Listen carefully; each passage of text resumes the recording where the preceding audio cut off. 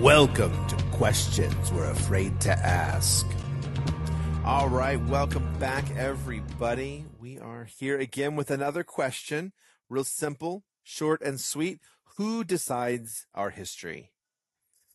So we're going to jump in and talk a little bit about archaeology today, and some of the things that we've been seeing coming up, and some of the potential changes that we think may need to be made. And so before I do that, and something I didn't want to do is like speak for the archaeologists. And so what I want to read is I'm going to read a chunk out of the open letter that came from the Society for American Archaeology that was written to Netflix about Graham Hancock's Ancient Apocalypse documentary. So I'm just going to read this paragraph here. So after more than a century of professional archaeological investigation, we find no archaeological evidence to support the existence of an advanced global Ice Age civilization of the kind Hancock suggests. Archaeologists have investigated hundreds of Ice Age sites and published the results in rigorously reviewed journals. The assertion that Ancient Apocalypse is a factual docuseries or documentary rather than entertainment with ideological goals is preposterous. If there were any credible evidence for a global Ice Age civilization of the kind Hancock suggests, archaeologists would investigate it and report their findings with rigor according to the scientific methods, practices, and theories of our discipline. If the evidence warranted scientific peer review, we would acquire funding to test it, publish our results, and promote it in our own outreach materials. Contrary to Hancock's claims, archaeology does not willfully ignore credible evidence, nor does it seek to suppress it in a conspiratorial fashion. And it goes on. It's online if you want to read it. But it really is very much there is no evidence to support this, so therefore we don't have to address it. And I don't think that's the case anymore. And even if we haven't found any evidence yet, and let's just say there's not any, why should we not have a discussion about the possibility of something that might have existed? Because we know lots of history is just lost and destroyed and wiped out, right? The rarity of something like a Pompeii, where a volcano buries an entire town and preserves it, is so statistically improbable that Pompeii probably shouldn't exist, right? As well preserved as it is. Mm-hmm. So, and archaeology, and I don't say this to offend any archaeologists, archaeology is a science that's still figuring itself out. And maturing. And what do I mean by that? Well, we started with a bunch of Europeans, mostly Englishmen, but not all, some Germans and others, who decided to go raid Egypt of all its treasures, right? They were treasure hunters, or they were explorers, or they were adventurers. And they would take notes, and it has developed in lurches and leaps and, all of that kind of stuff. Not to say that there's not scientific method applied to archaeology. There is today, but it's still maturing, and we're still finding stuff. And I want to tag on the Egypt thing, because that's something that I've watched some documentaries. My son is big into Egypt, and so every time he gets a chance to do a report, we're like, let's pick an Egyptian thing and research that because he's interested in it. And so what I find interesting and have sort of been pondering on for a while is the idea that the British came into Egypt not really knowing what it was, when they came in there, and just sort of dug everything up and just sort of decided what the story of Egypt was, disregarding some of the things that the people in Egypt were saying. Just well, no, but our story is that, while yes, we did, we built the pyramids, it wasn't our technology. We learned how to do it from someone else. And they're like, well, that's myth. We've just decided that's myth. Just the same as we ignore the King's Lists. The King's Lists are true up until the flood, But because the numbers before the flood are like kings who lived for 34,000 years, clearly it's not true, and It's we not just real. disregard it. And that's one of the big things that I keep kicking around is that how arrogant that is. Like And to to just go, well, clearly because that doesn't make sense to me, it can't be true. and another thing I want to point out with Egypt specifically, because I've studied some ancient languages in translation. We always say, oh, it's the Rosetta Stone because that's what let us understand our the Hmm. hieroglyphs. However, the Rosetta Stone is not a perfect match, and it doesn't apply to all the pictograms and Right. hieroglyphics. So we're making assumptions there. There's stuff painted on Hmm. the wall. We have no idea what it means, and we're having to leap to conclusions. And it's a document and a document and a document, but we Hmm. don't have the whole last bit of the document, so we can't even translate the whole thing perfectly. And even when you go from language to language, you lose stuff. So there's Yes. a lot there. Um, and a lot of these things we don't even know. Even records we have, we don't know how the words were said. These languages are dead. They're dead for a reason. That's because nobody speaks them nowadays, and we have to make assumptions. Uh, and that's a huge part of archaeology is taking fragments Hmm. and piecing it together and making a logical assumption. So why not have another hypothesis? Yeah. And Well, why so not talk here's about it? That's the question, right? For me, is like, yeah. why is it Why? so Well, I mean, taboo to talk about? think about how long, talking about Graham, he's been trying to get someone to debate him. Yeah, Like, I want someone to challenge my ideas. I think I can defend them. So I would like someone to step up and challenge me on this. And so, but I was gonna I lost where I was going with that. But there's definitely something to that about being willing to defend your thing.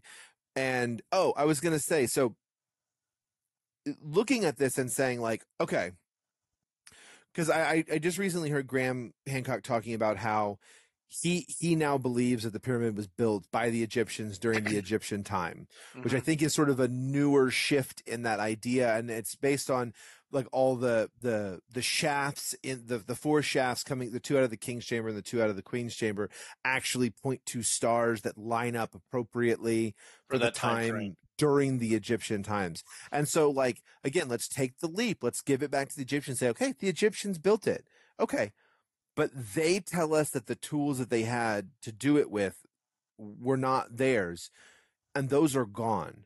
And we don't have And any evidence of them. Oh, well, hang on. And so, what that tells us is that even at 3,000 years ago, if they were using, we'll just call them magic because it's tech beyond our understanding, we'll just call them magic tools. hmm Well, where are they? If they're gone and they're missing, and that's only 3,000 years ago, and we still can't prove how we even built them, then when we go back 10 and 15 and 20 and you're like, we're certain. We're not even certain for when how the pyramids were built. So how can you be certain farther back? absolutely. And I'm a big fan of experimental archaeology, right? The let's Mm-hmm. try and do it. And there was a documentary that I watched not long ago about Stonehenge and how they could move the stones. And they did their best to build a boat of the time frame they think Stonehenge was created, of the technology they have, because they have found boats from about then buried in rivers and mud. And yes, they had to make some modern sacrifices, like because of the time frame they had to do it, like using drills, electric drills and stuff. But they got as close as they could, and they proved they could move the stone that way. They proved they could load it using nothing but sticks and rope and levers and pull, basic lever and pulley type stuff. So they proved it was possible. Do we know if that's how they did it? No, but we at least know it was feasibly possible. Mm-hmm.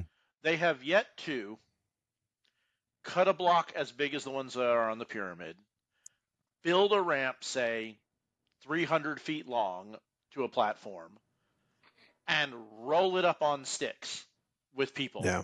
And until I see somebody do that, I have trouble believing it's possible. Well, and even like take a step back from the pyramid and just look at some of like the trilithon underneath. It's underneath the, oh, I want to say it's the starts with the P, Parthenon. That might be right. But there's three giant blocks that are underneath this, temple. I think it's Temple to Zeus or something like that above it. But like those are even bigger than any of the blocks that are in the pyramid. And look at the unfinished obelisk in the Aswan Quarry. Like that's a whole nother thing. I mean, that thing's 12, I think they said it's going to be 12,000 tons or something like that, or 1,200 tons. I mean, it's just bananas, and they were going to just move it, and how? Yeah, and how? And and this also comes into like, when do we update the books? Because one of the things Right.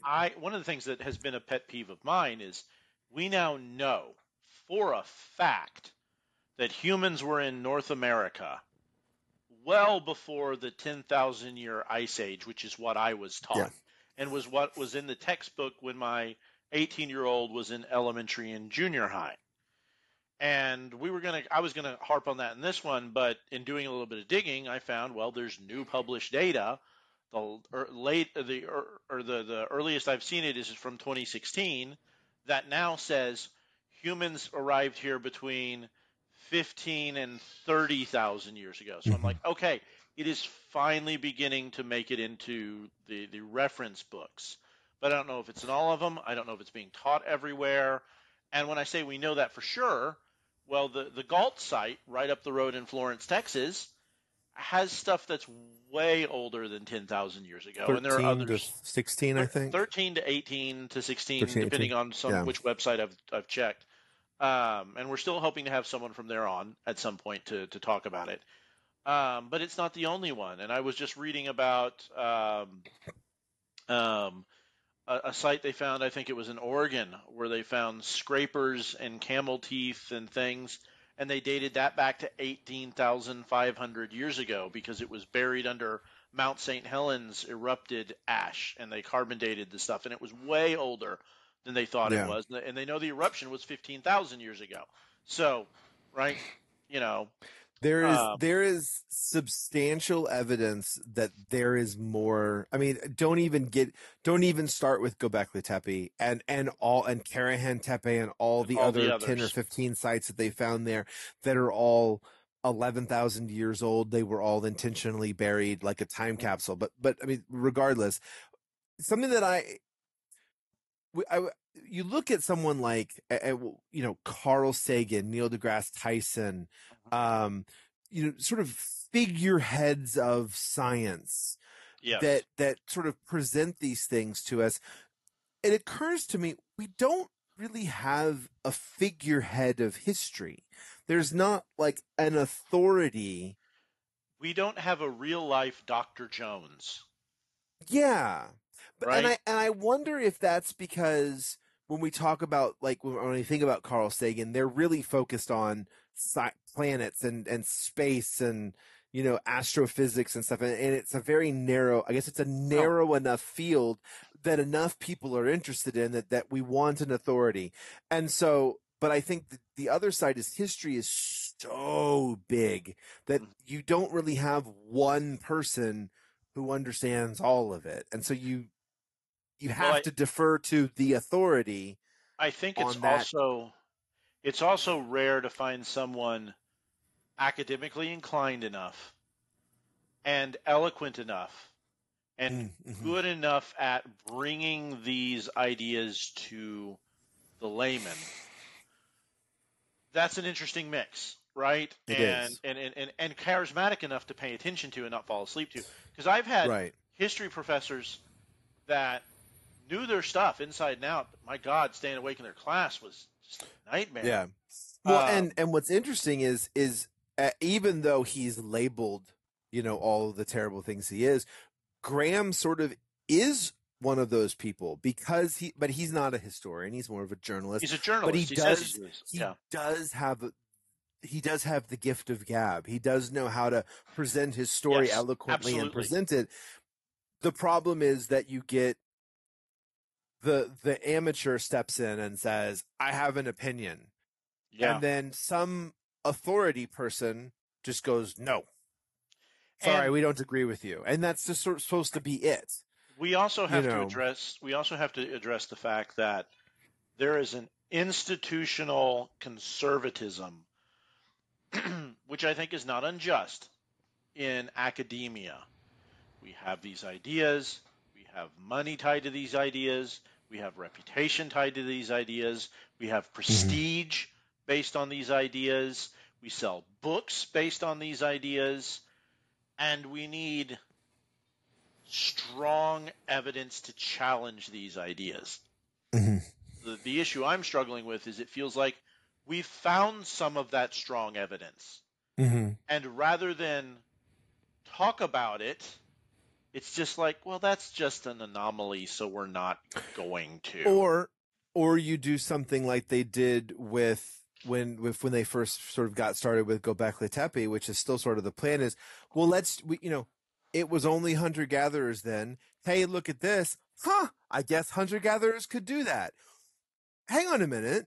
You don't just get to change the definition of hunter gatherer because we found megaliths. That's not how that Or works. or we have to come up with an entirely new paradigm for how culture worked, because Yeah. that is whether it was nomadic peoples who did some hunting and gathering, you have to admit now there is a significantly more advanced culture.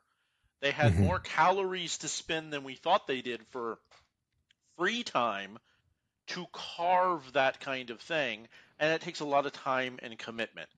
And Mhm. we're not digging into, and no pun intended, and addressing that, right? Well, there's also a piece to this. So let's set up the timeline on this just a little bit.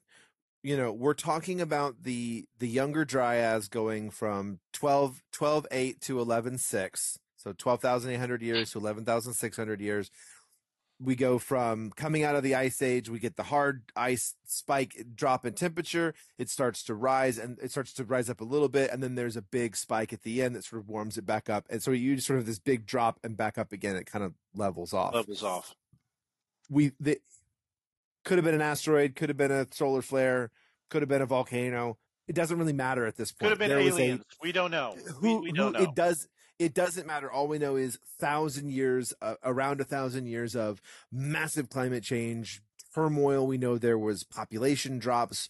All the North American megafauna died. There were huge, we presumably gigantic floods. I think Randall Carlson's probably right. There was a big flood down the whole western side of the country. Yeah. But what we get at the end of that is Göbekli Tepe. We know that it's at the end of that period. That's when it was buried. It was probably built right around that same time and then buried up pretty quickly. That just doesn't come out of magic. So Yeah. if we're saying that before the 1,000 years of turmoil, they were just hunter gatherers, then how at the end of that terrible time of everybody dying and it being cold, and did we suddenly just like magically figure out how to do incredibly complicated things that we didn't know how to do, like carving stones and rising them and doing high relief stuff, and there's alignments to start. I mean, it doesn't just happen out of nowhere. So there has to be a knowledge base that's built on, which means there had to have been something before. And I feel like, and I pull this just from nowhere, I feel like one of the biggest pieces of resistance to this has to be the fact that this is going to break religion. Like if you say that we came out of a shamanic religion, antediluvian religion, and then we came out of that turmoil. That's why there's so much you see so many threads of commonality between South American cultures and Chinese cultures and Native Americans and Africa and Europe. And there's weird connections everywhere where you're like, why do they both have the same story? That's And kind of weird. And then some cultures share, everybody's got a flood myth, so that's got and to mean something. we also haven't even touched on the idea that we may need to rethink when we started being human, not Homo Mhm. sapien, but human and technological development in general, because we know there are hominids that are on islands that never touched land, Mhm. and they had to cross deep water to get there. Right. And that question is, as far as I know, being not in the field, is not even being talked about. Yeah. The other question I have, and this gets into some of the difficulties of archaeology in the United States and Canada specifically. And this is difficult for me because I have some Native American heritage in me too, so I understand where they're coming from. There was the 1990 Native American Reparations Act, where we're supposed to give everything back, and when we find stuff, we're supposed to, my understanding of it is we're not supposed to dig in what could be considered sacred, burial, tribal land, historically tribal land, and there's, unless we find something when we're building a building or something like that, Mm-hmm. then archaeology in the United States is hard to do. So we can't dig really deep, right? And I'm And talking about sometimes, literally digging deep into the ground. And which brings me to an interesting question. Because if the theory is we got over here from the ice bridge, fine. We also know that ice bridge has happened many, many, many times over the millennia. And we know that it's in our hominid nature to spread out. Why did, if they lived for hundreds of thousands of years, like we say they did, why did Mhm. Homo erectus never make it over here? Or have they, and we just haven't found the bones yet? Because again, we got to get lucky to find the bones. Let's just be honest, Mhm. right? What is it? 1% of 1% of stuff gets fossilized. So what it is it's 1% of every, is it creature or species? I think it's 1% of every species is preserved, and we find 1% of that. That, I think that's yeah. the number. So it is But it's entirely within the nothing. realm of possibility. Entirely within the realm of possibility that we had hominids of some kind running up and down North and South America for tens of thousands of years, if not hundreds of thousands of years. We just Mhm. haven't found the bones yet, right? That's really what it Right. boils down to. So, for example, there were, I think this is it. I'm just trying to find it. Yeah, the Cerruti Mastodon site. This was found in November of 92. They were putting in a freeway expansion and they found some stuff and they found some bones. And so we're talking about mammoth bones they found from 130,000 years ago. Mm-hmm. And the problem is that the mammoth had been worked. So Yeah. somebody had come in and they had taken out a femur.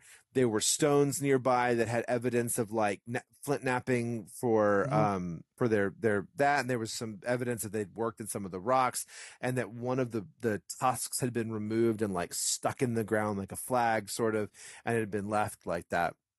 It's 130,000 years ago in California. That's somebody's here. We and of course they're like, well, the bones that are broken that you think were broken are actually because of the tractor. I mean, there's a million excuses why somebody will go and look. Apparently the guy looked at the pictures and was like, it's not real, and just disregarded it. And it feels Actually, like that's I remember reading somewhere that, and I could be wrong, that they dismissed most of the stuff as modern construction material machinery having done the damage and all the stuff, and that was the excuse they used to say it wasn't real. yes, and the bulldozer did it. Right, and the problem is that when a bulldozer runs over an ancient bone, it doesn't spirally crack. There were a couple of things where it was. There were some and it was experiments also done to see if that could happen, and they didn't match up. And it sort of sounded like, from my understanding, was the person who refuted it was like, huh, no, it was the construction equipment, and just read the paper and said they're not right. and that was it. There wasn't any further investigation, as far as I was aware. The other thing I wanted to mention is that just recently, um, a group of scientists were able to find some. They found some cutting tools. They were able to microscopically look at them and find out that there was evidence of people doing fiber work. So like shredding bamboo to make ropes and things like that 34,000 years ago. Now this was in Europe, but again, the most recent evidence we had up till then was about 8 to 9,000 years ago. We just pushed it back, 30,000 years almost. There has been I want to say in the last 5 years, and maybe that's only because I've only been paying attention for the last 5 years, but it feels like there is a growing pile of evidence that the story that we have been telling is wrong. I don't know what the right story is. I think I have a story in my head that I think might be right, but all I know is that story is wrong. Civilization did not start 8,000 years ago. And to be perfectly fair to the archaeologists, because we've been kind of using them as a punching bag, they may have part of the story right. Absolutely. Because there's nothing to say that we haven't collapsed and restarted multiple times, right? We very well could have been on the way to what we would consider an advanced civilization like Egypt, and a massive drought or plague killed most of the people. I mean, we have genetic information that tells us at some point we got down to like 3,000 humans, right? Yeah. And then we regrew back from there. And that has apparently happened more than once into antiquity, hundreds of many times, and it could have been Homo habilis or something, but got down to a small, and so that's not uncommon that, we're the survivors of the survivors, No, and realistically, historically, the uncommon thing is that we are alone as a hominid. Mm-hmm. That is a unique to this time thing. Most of human history, right? And I'm using human to talk about Neanderthal and Homo erectus and all the hominid history. What I would call advanced hominids with advanced stonework, right? Most of that history was like Tolkien. We had elves and dwarves and all that. And no, I don't mean literal elves and dwarves, but multiple species very similar to each other running around, potentially interbreeding with each other. We know that happened for a fact because I've got Neanderthal DNA from both sides of my family tree. The 23andMe test showed it on my dad's side, showed it on my mom's side. Yeah. So we know that happened. And we know there is genetic evidence of a unknown hominid in some, I think it's Australian and Brazilian natives of those two areas. They both share an unknown, another hominid that existed that we haven't found the bones for yet. Yeah, we haven't found the bones, but we found its genetic code, which is fascinating in and of itself. So who writes the history, and why does it take so long?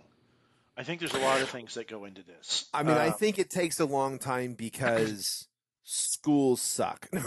because they only buy new textbooks every 5 years, and I mean, and I don't even want to dive into it, but let's remember how long the debate over whether or not we were going to include evolution in the textbooks was. I mean, that was going on when I was in school. So and I don't want to get into it, but that was and even the dinosaurs. How long it took another great example. Yeah.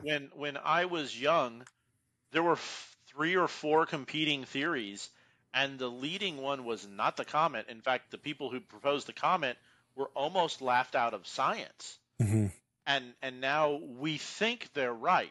I don't want to say we know they're right. We actually do know they are correct. There was a document. Well, hang on. I'll tell you. There was a documentary called The Last Days of the Dinosaur. Mm-hmm. It was actually fascinating. What they were able to determine is that they happened to find, I think it was out in the Utah area, they found some dinosaurs and some other stuff, and they were in this one layer, and they found this fish. And inside the gills of the fish, they were able to find microspherules of different things. And The KT layer. Yeah. by analyzing those microspherules, they were able to determine that they had particles of the asteroid that hit in the Yucatan. And then they were able to like figure out how long it would have taken the ballistic trajectory to land. And there was something about the water changing. And so they were able to just go like, okay, this fish died when that asteroid hit the planet. And then they went a little bit farther and they found a dinosaur. And they were like, okay. And so what that was, hang on, let me finish. What that was the proof that the dinosaurs were alive when the asteroid hit. So it doesn't fully confirm the asteroid killed them, but they were for sure alive when it hit because they weren't certain of that. Yeah. That was a new thing that they were able to finally determine. And we also have evidence with I think it's the KT layer that they find all over the world. And it's probably, if not true, a massive contributing factor to why, as they were at the time they went extinct. But let's not forget that, a chicken is really a tiny T-Rex, right? In some way, shape, or form. And if you've never seen a chicken is a pterodactyl. Well, the land dinosaurs died. It's the avian dinosaurs that survived. Regardless, I'm gonna be picky about this. Sorry. If you've ever watched a land bird hunt or a group of land birds hunt, it freaking looks like Jurassic Park, right? It does. And I see it every time I go to the beach when a big bird flies over and you look down on the ground, like it's the outline of a pterodactyl, and you're like, whoa, that's creepy. Well, and my parents have between 6 and 12 chickens, depending on the health of the chickens and stuff. And they move around in a pack sometimes, but when you really see it is when you find like a big grasshopper or something and throw it in amongst them, and it's like watching the velociraptors go after somebody from Jurassic Park. I mean, it really is. Yeah. The velociraptors are actually only like 2.5 feet tall, and they're covered in feathers. They look like big chickens. They do. They use that name, and there's another dinosaur that they base the body off of that there's a skeleton of at the Houston Museum, which is fascinating. Well, and the one that killed Nedry with the big thing was way too big. They were supposed to be a lot smaller. Too. Yeah, I mean, they took a lot of liberties. That's fine. I actually saw a thing on Reddit the other day that was a side-by-side of how much we know now, and it was like the T-Rex was quite a bit smaller and the Brontosaurus was a bit bigger, and the Velociraptor and a couple, but it was just sort of like, wow, we've learned a lot in 25 years about what these things were and what they looked like and stuff. Just the Brontosaurus. You and I grew up with the Brontosaurus, and it doesn't exist. It never did. It's a Brachiosaurus. It's a Brachiosaur. Yeah. We had the wrong head on the wrong body, and there were a couple of those early on. The early one. Yeah. Hey, I'm gonna sidebar this for 2 seconds because this is interesting. Do you know the tongue twister "Sally Sells She Sells by the Seashore" is actually about a woman named Sally who was one of the first people to find fossils and sell them? No, it's actually a real person. I know. I learned that in a dinosaur book. All right, go ahead. That's fascinating. All of this gets back to a dirty little secret in academia for people who aren't in academia that I think is also part of the problem. There are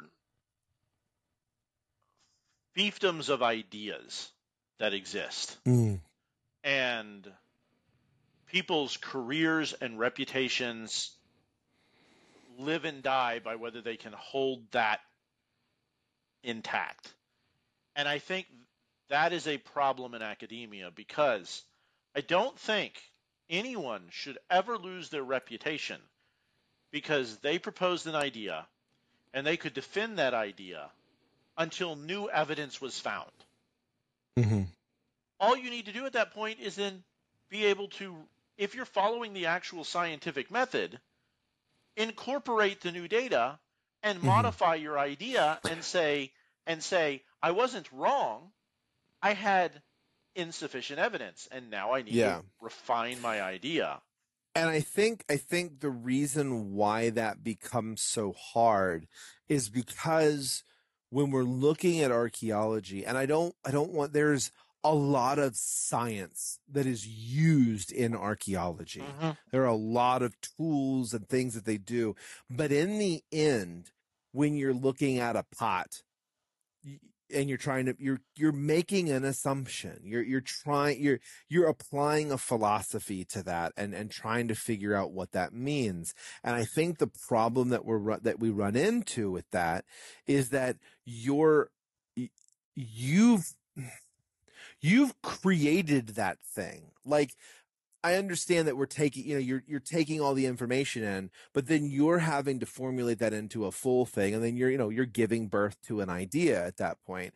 And then we talk about learning is the little deaths, because it's all about, you have to let the old thing die before the new idea can come forth. And I think the problem is that some of these ideas, they're not babies anymore. They're like teenagers and adults. And these people have been nursing these ideas for 20 years. And what they're saying is, you need to shoot it in the head and start over. And people are going, I don't think I can do that. Yeah. I don't think I can start over. I don't think I can accept that, you know, eh, that, blue is red now, and that Hmm. everything I've ever painted is wrong now, or whatever. It's a bad analogy, but I think Everything I knew they're was wrong. attached to it. Yeah. Right. And Everything I and knew that, was I mean, wrong. I remember what that did. I mean, I had no career or education or livelihood tied to that. And I'm sure you remember the day that I sort of like clicked and was like, Hmm. "Oh, it's all wrong. Yeah, Like, you called me and you're like, everything is wrong. I'm like, it's all all right, what? broken." I Yeah, was like, like, what are we talking about? and, yeah. and we went into And like a 2.5 hour conversation. and it was a shock, and it's a thing that you have to, like, you really do have to go, I have to let it die, and I have to find a new thing. And And I just don't think they're willing to let it go.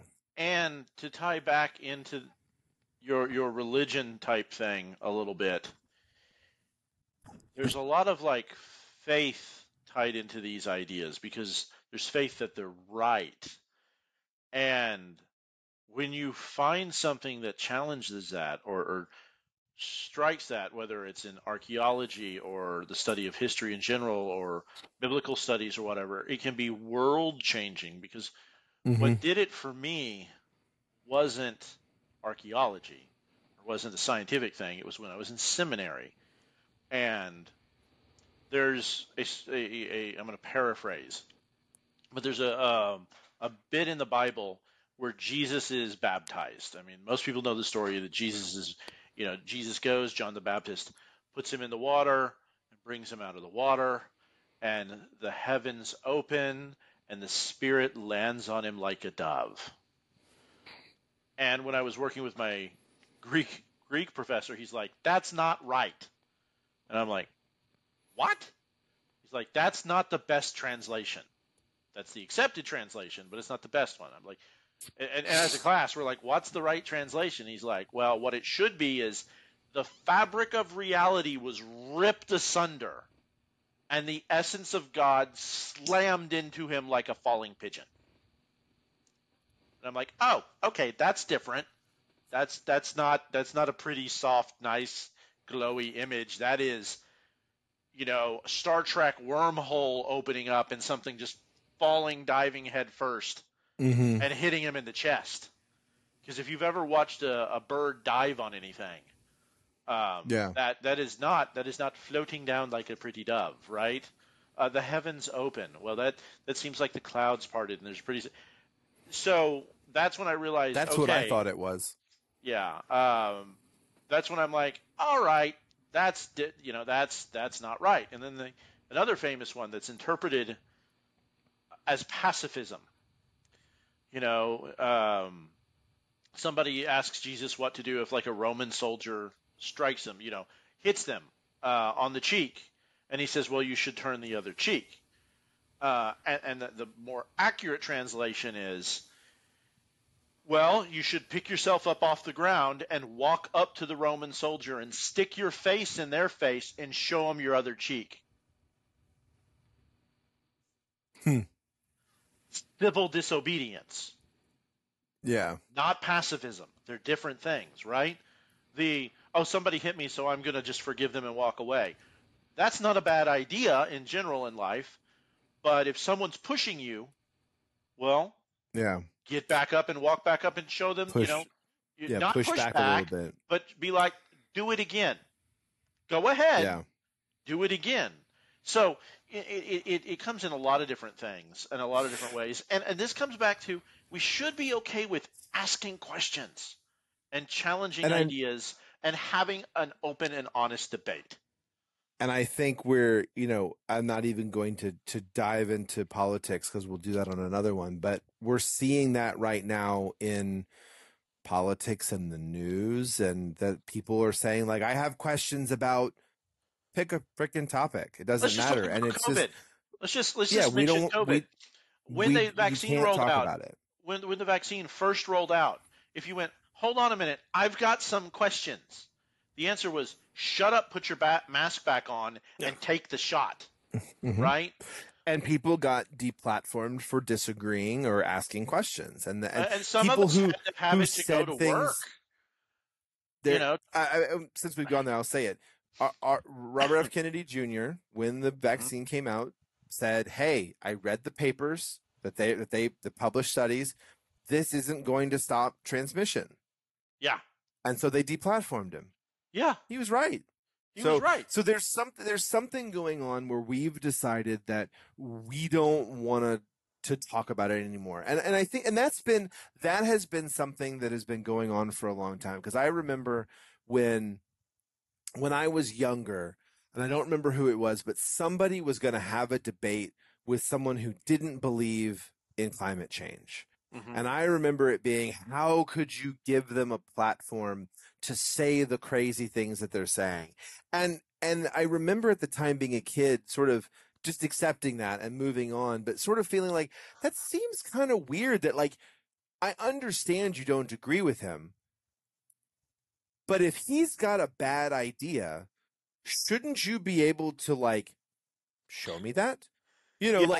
I think the earth is flat. Well, let me show you how you're wrong. Like, I can prove those two things. So what's going on here? And I can remember a little bit more about the climate change stuff than you can, because I'm just, again, this is that 5-year difference. It's 5 years. Yeah. I remember when I was a kid, it was global cooling is going to kill us all. Mm-hmm. Then it became global warming, and I think the man was spouting out the information he'd been given because he's not a scientist. But I can remember when Al Gore ran for president and was debating Bush, Gore was saying, if we don't make these changes right now, by 2012, we'll be underwater. Florida will be underwater. Houston will be underwater. New York will be underwater. And we don't have a choice. We have to make all these massive, drastic changes right now. And they're not underwater. Now, you and I differ a little bit on climate change in general. And I'm not going to say that humans don't affect the climate. I think we do. Mm-hmm. However, climate change happens, period. We know it for a fact, whether we're here or not. I don't think we do differ on this. No. But where we differ is how much we're directly impacting. Oh, I don't know. I don't think. But we've talked about that before, and I think it's a teeny tiny little bit, and you think it's bigger, which is fair. Right? I don't know if it's honestly reasonably measurable. But climate change happens. That much. Climate change how big happens. it is. It's about that much. That much, yeah. And I say it's not that much. If it's this big, it's that much. Yeah. But all of this is moot if you can't talk about it. I was going to say if we have an event. If we have an event like when the volcanoes erupted in India and caused a giant mass extinction before the dinosaurs, right? Or if tomorrow Yellowstone blows and we're all dead anyway, right? I mean, I remember the volcano went off within the last 3 or 4 years, and they were talking. I don't remember what it was, but it was Iceland. It was in Iceland. Okay, but it was spewing enough carbon dioxide to be the same as, it was like 5 years of whatever, and I was just sort of like, why is like if we were really that close to the end, why is everybody not just like losing their mind right now? Yeah. Like we just lost 5 years, but nobody seems to really care. Like what's going on here? And then you start, you get into people start asking questions. So I watched a thing where a guy was talking about the climate models that they use. And he was just proposing the question of, why are we not paying more attention to all the things that the sun throws at us? We're only counting one number. There's like 5 things. Yeah. Why aren't we looking at all these other ones? And again, I don't know if he's right, but he asked a question. I'm like, it's a fair question. Like, and that's, I think, why can't the core I of our ask that? point, right? That's the core of our point. If it's a fair question, right? Why can't we ask it?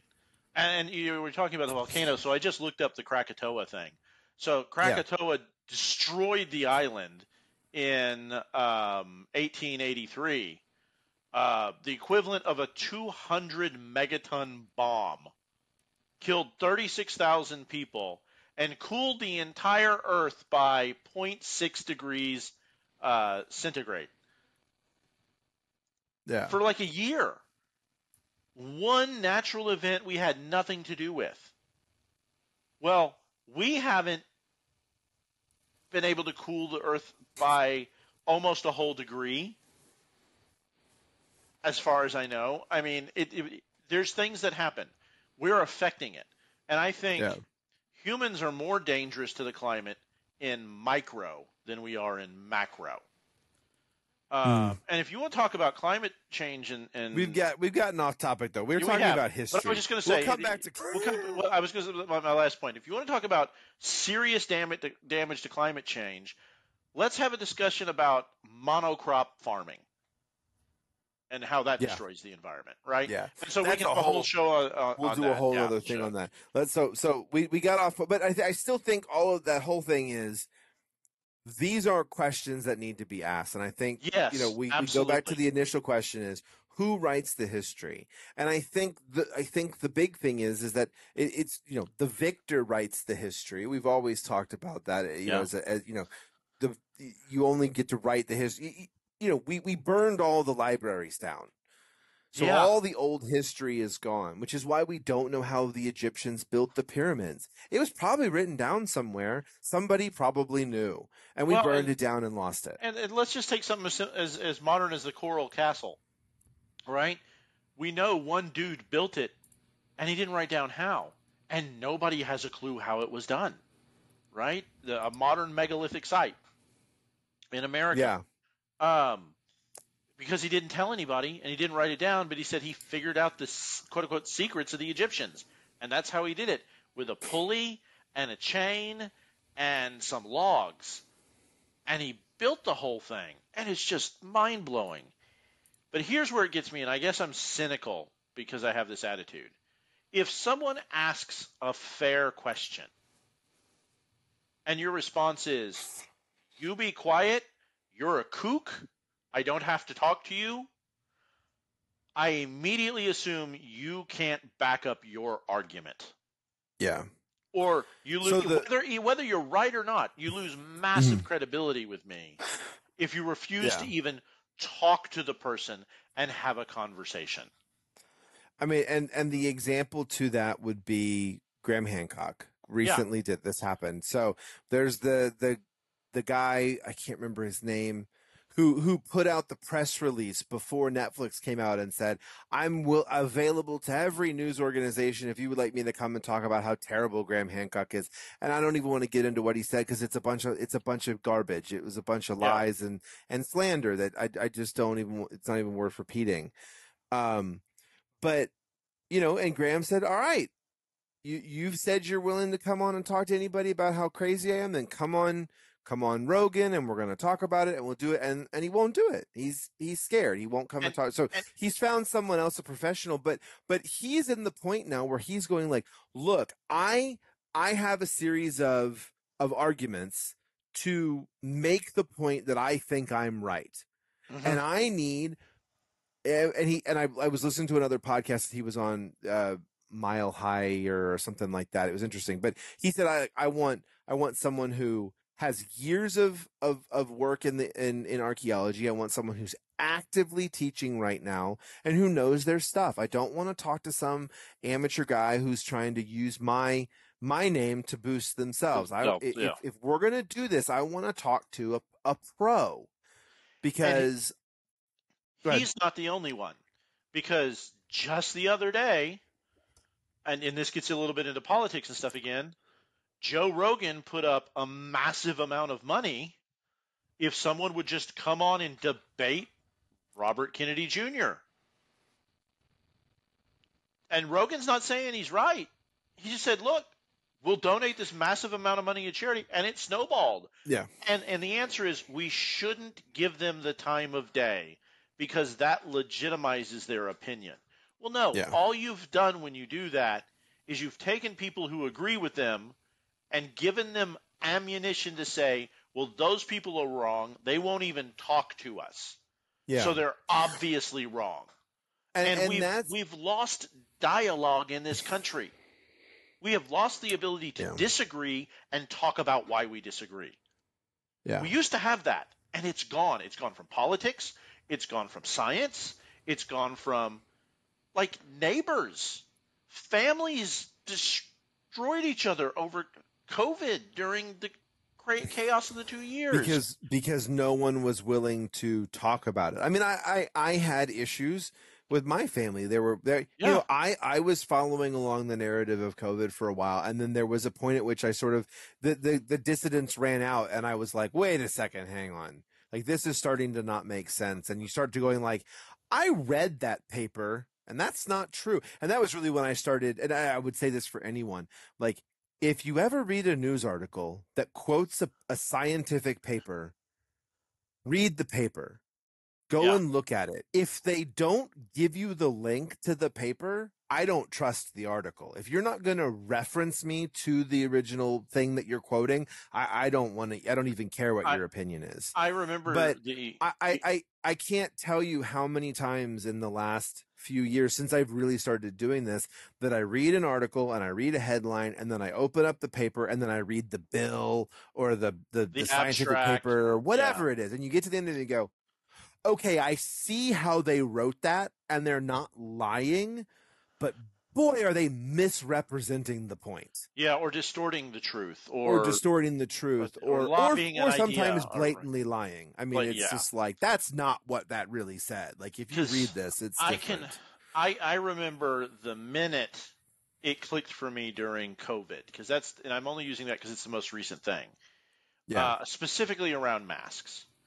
When I was listening to a radio show, and they asked for experts to call in, and somebody called in and said, "Look, I work in a lab. I deal with viruses. It's part of my job, and unless you're wearing a N95 rated mask, you're not going to be safe from this disease because it doesn't stop it." And people who are wearing face shields with no mask are, that's a joke, because do you think the virus sees the thing and just stops? If you're wearing a cloth mask or anything that's not an N95 fitted mask, it's not doing anything. Worn correctly. That's another thing. Like, apparently there is the correct way to wear an N95 mask. Yeah, absolutely.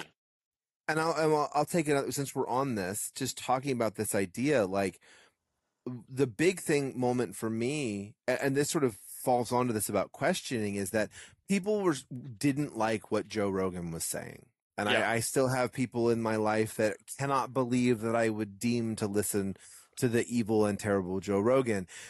And I've been listening to him since forever. The early days, just when he was just getting high with his friends on the radio. It was great.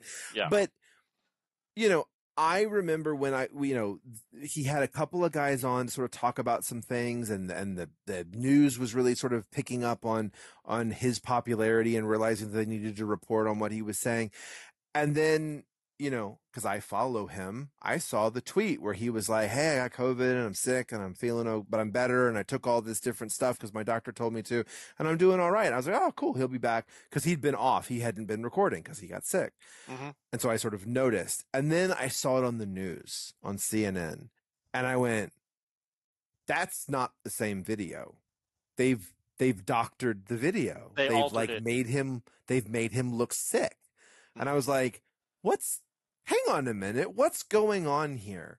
And it suddenly starts to unravel and you go like, oh, everybody's got an agenda. Everybody's got a point to make, and we're just going to bend the information to however it fits us. And so, granted, you could say that to Graham Hancock. You're bending the information to make the point that you want to make. And Yeah. of course he is. Everybody does that. Everybody takes the information they have and they apply it to usually to the thing that they think is right. And hang on. And so what we have to do though is take this idea that's using the information this way, and we take this idea that's using the information this way, and we just smash them together until we figure out which one's better. And we're not willing to do that anymore. We've got these two ideas and we just go, I don't like this one. Yeah, but it probably has some good points in it. And it's hurting us. It is absolutely hurting us as a species, as a culture, as a country, because I can't even.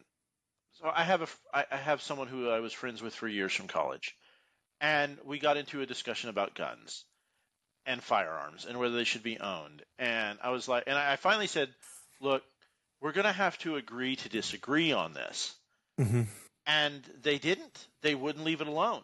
And every time it was like, hey, how's it going? It would be like, and it was an immediate, like, their opinion. Constant to the point where I had to block them. I blocked them on Facebook. Mm-hmm. I blocked them on my phone. I told people not to, tell them when I was going to be in town because it was just a constant bombardment. And we should never get to that point. We should be able to agree to disagree about things. But if we can't have a conversation, we can't talk about a problem.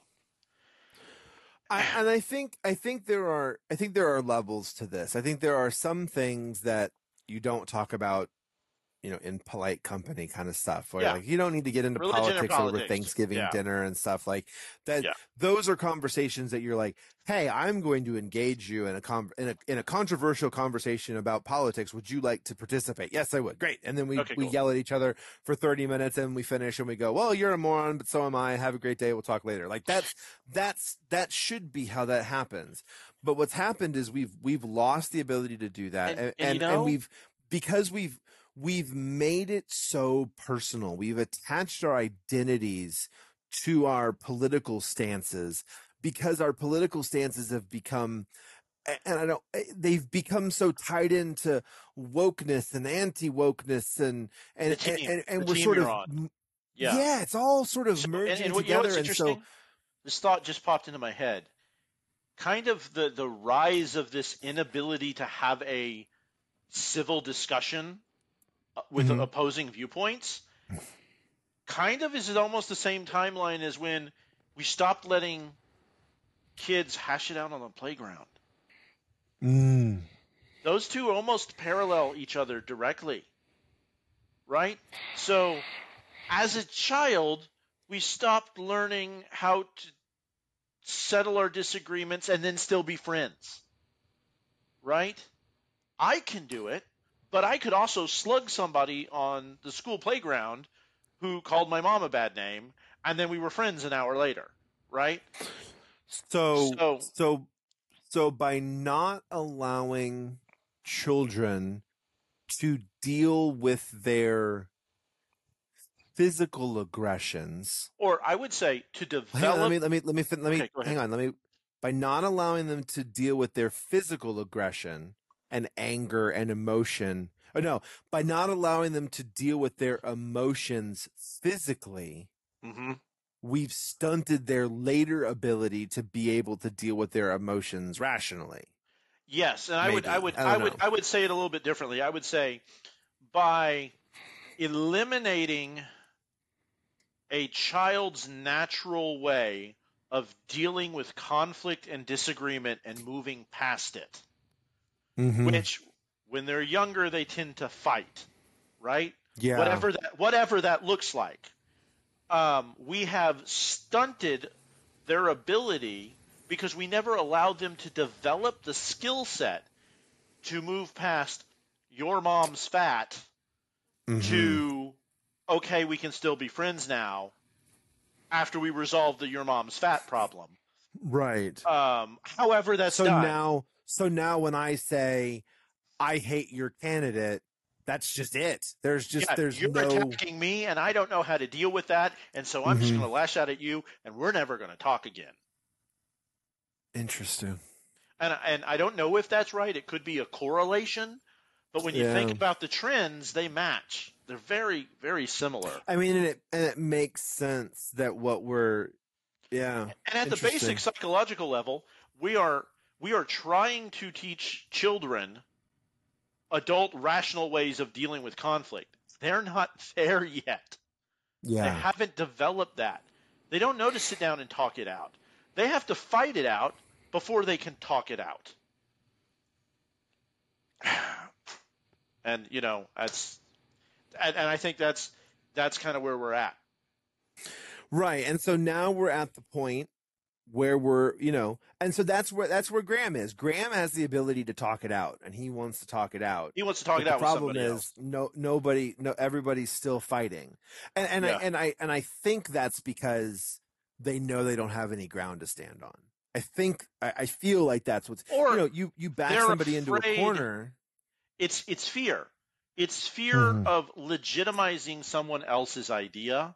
So we're not going to talk to them about their idea at all. Well, let's also just, this is not directed at anybody, but if you lose that argument, you're now the guy who lost the history argument. You know what I mean? Like, imagine it, in the crazy, in the realm of that world of like, okay, you're going to go up against the guy who we've been saying is fucking nuts for 30 years, and he's going to sit down and he's going to ruin you. And now you just have if he wins, you have now lost. No, but that's the fear. Yeah, that's what I mean. The fear. Yeah. The fear is that if you lose that argument, then Graham Hancock has drawn the sword from the stone and is now king, and you're the guy who lost and let him draw the sword from the stone, right? And that's a King Arthur analogy for anybody who doesn't know what that is. But the sword in the stone is an ancient sonic weapon that got stuck in the rock, everything's and couldn't be pulled out until someone with the right DNA touched the handle and reactivated the weapon because it was the right, ancient bloodline. No, it was an illusion put there by Merlin, who was actually one of the ancients. Didn't you watch Stargate? Right? Oh, I forgot about that. Yeah. But I think that's kind of a good place to wrap this up for tonight. Absolutely. Let's learn to talk to each other. Let's learn to fight and be friends.